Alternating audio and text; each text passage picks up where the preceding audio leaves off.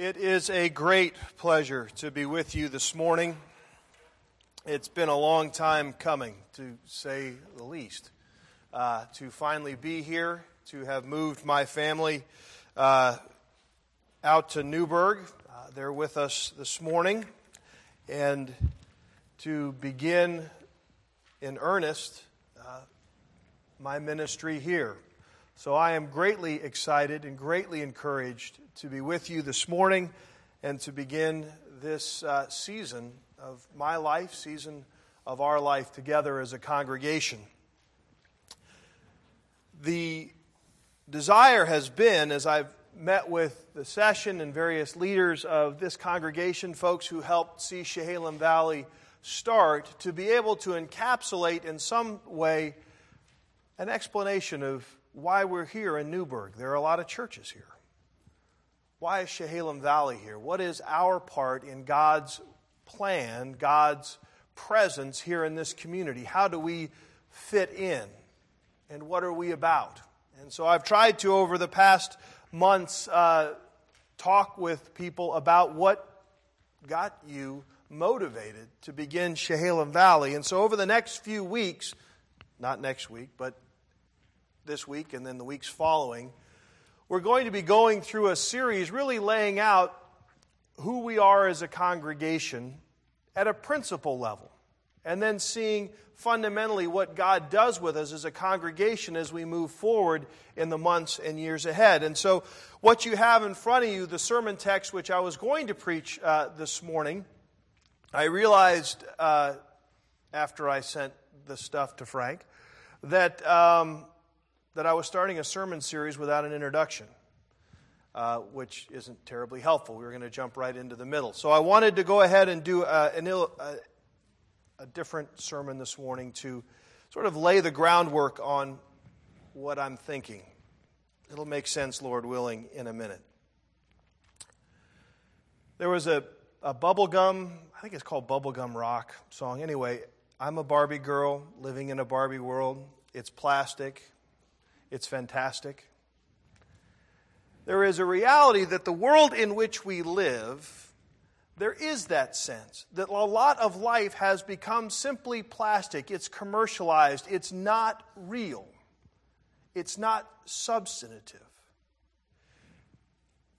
That happens in the world, and sometimes it happens even within the walls of the church.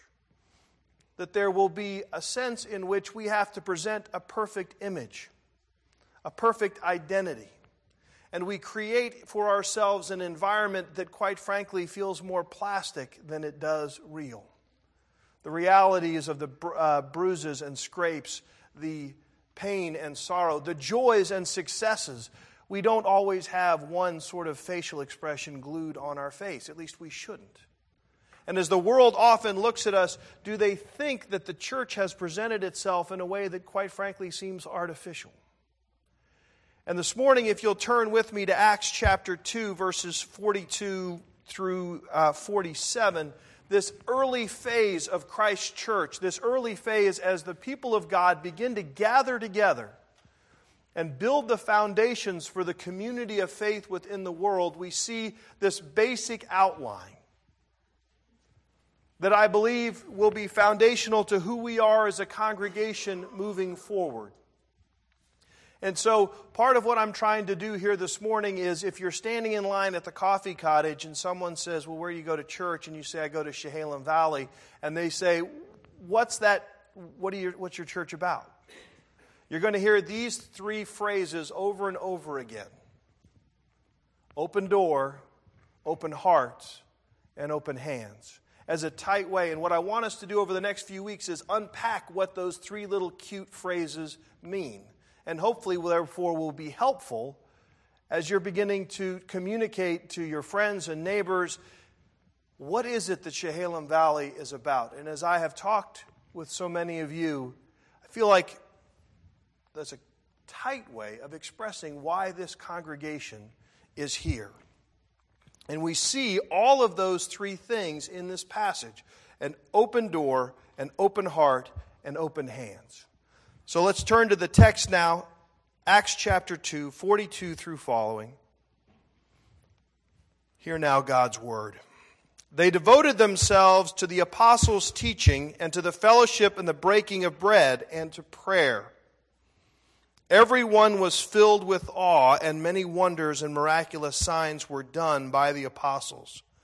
All the believers were together and had everything in common, selling their possessions and goods as they gave to one another who had need. Every day they continued to meet together in the temple courts. They broke bread in their homes and ate together with glad and sincere hearts, praising God and enjoying the favor of all people. And the Lord added to their number daily those who were being saved. The grass withers and the flowers fade, but the word of our God stands forever. Let us pray. Heavenly Father, we do require your Spirit, that we might again have eyes to see and ears to hear. Lord, that we might again be refreshed by the gospel, by the good news. And may we be encouraged as you move this young congregation forward, that we might be an encouragement in this place. In Christ's name, amen. Recent statistics, you can do with them what you want, but if you interact within the culture at any level, outside the walls of the church, you know that in greater and greater degrees, the church's reputation, the American church's reputation within our culture is mixed at best and poor on a regular basis. That various surveys will say that the church has become politicized, culturally isolated and irrelevant, afraid of what's happening in our culture. We hear fear language within the church. That we come off as pious, that we come off as hypocritical and judgmental. One study from Barna showed that most non-Christians think Christians don't like them, that we actually are opposed to them, that we hate them, that we think they're no good. Something in the life of the church in America in general has changed in such a way that at least on a public level, the church has lost some of what we see in this text, that we are favored by all people, that we are an accepted and encouraged institution within our community. There's something has changed. And we could do a lot of work and finger pointing on how we got to this point, and that's not really all that useful in this sermon. You can sit with me at the coffee cottage and I'll tell you what I think's wrong. I'm known to have opinions. But the bottom line is, it's not so much pointing blame or pointing the finger, but saying, what is it that the church is called to do? And as we look at this text, what is the church called to do, and how can we, in ever greater degrees, express that within the community of Newburgh and in the Oregon state in which we live? How do we begin to embrace this? How do we head off the decline of the church and its presence within this culture? No church started out wanting to become politicized. No church starts out wanting to become isolated or judgmental or pietistic. But it happens. How do we start? How did the first disciples start out on a road that in the course of 300 years saw the culture transformed and Christianity grow? How do we begin to do that? Well, I said this morning that this little three cute little phrases are open door, open heart, and open hands. In this text, interestingly, I speak for a living, interestingly enough, it's actually open heart, open hands, open door. If you look at the text, you've got 42 through 43. They devoted themselves to the apostles' teaching and the fellowship and the breaking of bread and prayer. Everyone was filled with awe and wonder. When we use the term open heart, we're using that in the truest biblical sense. In the Scriptures, the heart is where the mind and the emotions and the will meet. God says that He's going to give us a new heart, take our heart of stone and turn it to a heart of flesh. In Scriptures, it's not the mind that needs changing, but the heart. The heart needs transformed. Why? Because what we love affects what we think and what we do. There where your heart is, there where your treasure is as well.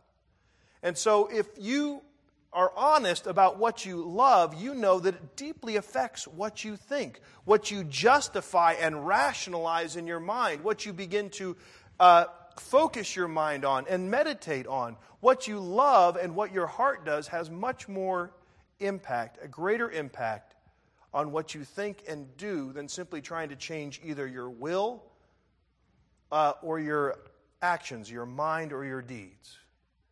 And so when we talk about the need to have an open heart in this congregation, it means a desire to see God transform what we love, and therefore that we might grow in understanding of who God truly is. When we fall more and more in love with our Savior, we will want to know more and more about Him, which is where the theology comes in, which is where the Scripture reading comes in, the teaching and the discipleship. Our hearts have to be open to it, not just our minds. Because until we fall in love with Him, we won't really know Him, even if we learn more facts about Him. And churches sometimes can get trapped in this. We can get trapped in desiring to know more and accidentally turn that into learning more theology, learning more facts, having it more together. And that's not enough. Changing our minds will not be enough. And if the world sees our hearts being transformed in what we love, that will become more attractive. What does it look like? Well, let's say what you really love is financial security.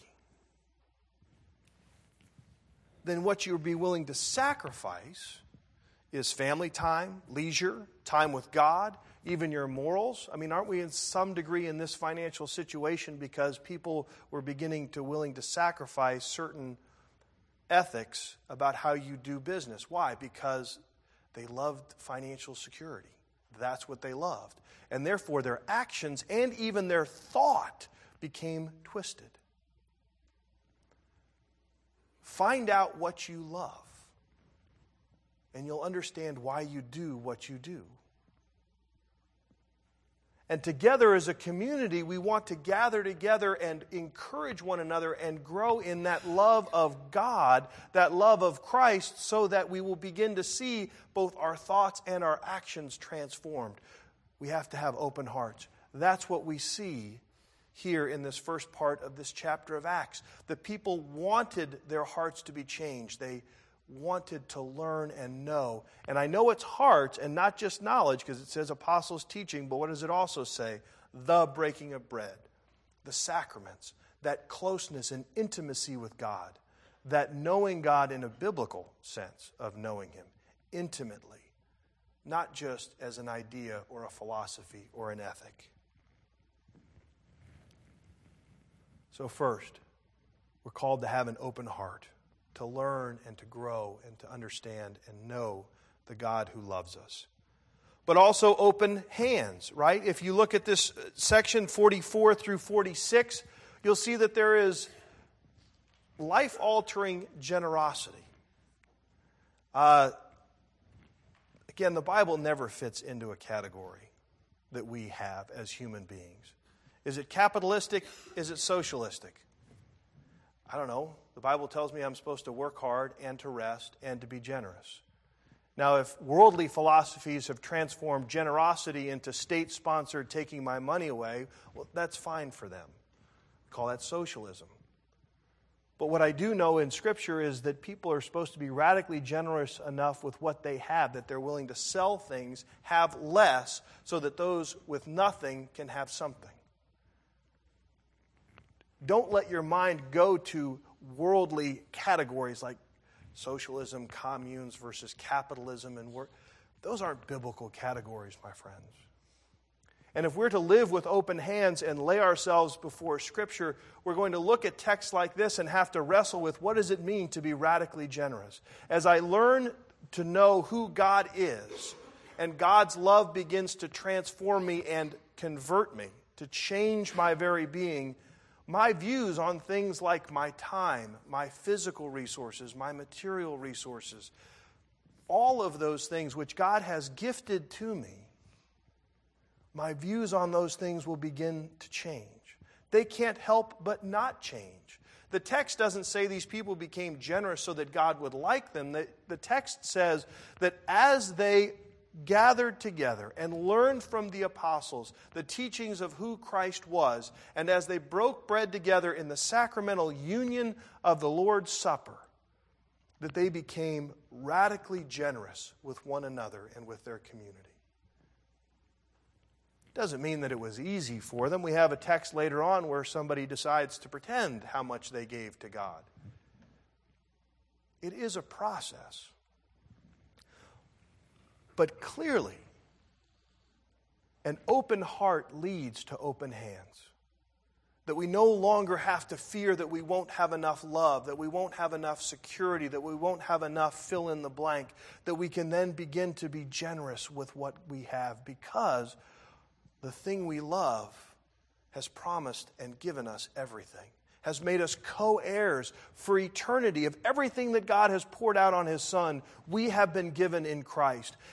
And the more we know that love through an open heart, the more our hands will stop being clenched, holding on to what we have, and begin to loosen to those within our congregation, within our body of faith, but also inevitably in our neighbors around us.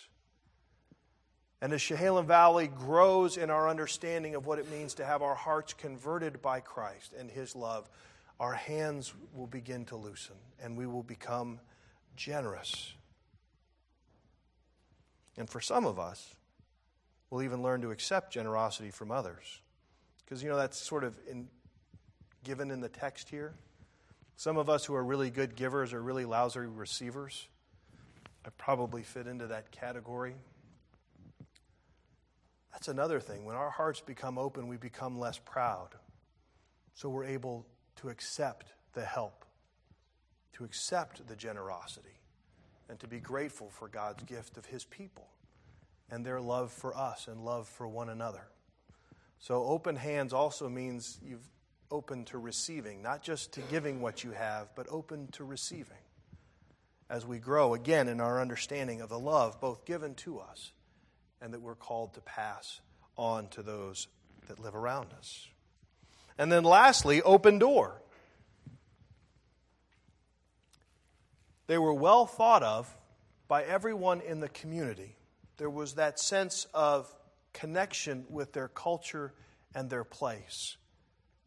And God added to their numbers daily. As our hearts are transformed by the love of Christ, and therefore our actions and our thoughts and our deeds are transformed by that, and we begin to loosen our hands to the giving and receiving of generosity, the world will inevitably see something different. They won't see judgmentalism. They won't see hypocrisy. Why? Because you have to be generous to me because I sin, and I need your forgiveness. And in the same way, some of you may sin as well. I don't want to be judgmental or presumptive, but I imagine that some of you do. And you need the generosity and forgiveness of the people in your community. And when the world sees us being generous to one another, not ostracizing because of sin or differences or brokenness, but accepting in love and working with and bearing one another's sins and needs. The world wants to see a place where they can rest, where they can sit down and be themselves, not in a plastic world, not with a smile plastered on our face and false sincerity, but the deeper emotions of love and grief, joy, celebration. The open door, which we'll go into next week, and that's what that 2 Samuel passage is about. What will it mean to create an open door where there is an honesty and a transparency, which allows people to know that Christ Church is made up of people who are growing, not people who are done growing. Of honesty and sincerity, not the need to create an image. False piety, false morality, but a transparency of what was being done in and through us by Christ. How do we do that? How do we begin this journey of having an open door, open hearts, and open hands? Well, it comes from the passage in 1 Corinthians 2 that I inserted this morning. I desire to know nothing but Christ and Him crucified. It is the cross. It is that reality of God's love poured out and the significance of it. Paul desires, in fact, you can look at other passages, Galatians 2:20, 3:1, 6:14. Galatians is full of this imagery of knowing nothing but Christ and Him crucified. That language of dying to self, of having our old hearts ripped out, because it's a dead heart, and having a live, new, loving heart emplaced in our chests and in our hearts. Our lives. So it's a heart, so it would be redundant. To know nothing but Christ and Him crucified. How do we lose our way? We take our eyes off Christ and the cross. We put our eyes on programs, how big the church can be, how big our church budget is. Who knows what numerous things can take a church's eyes off of Christ and Him crucified.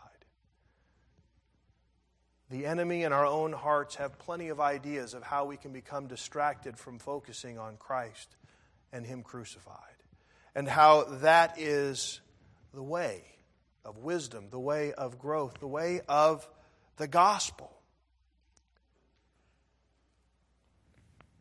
We lose our first love.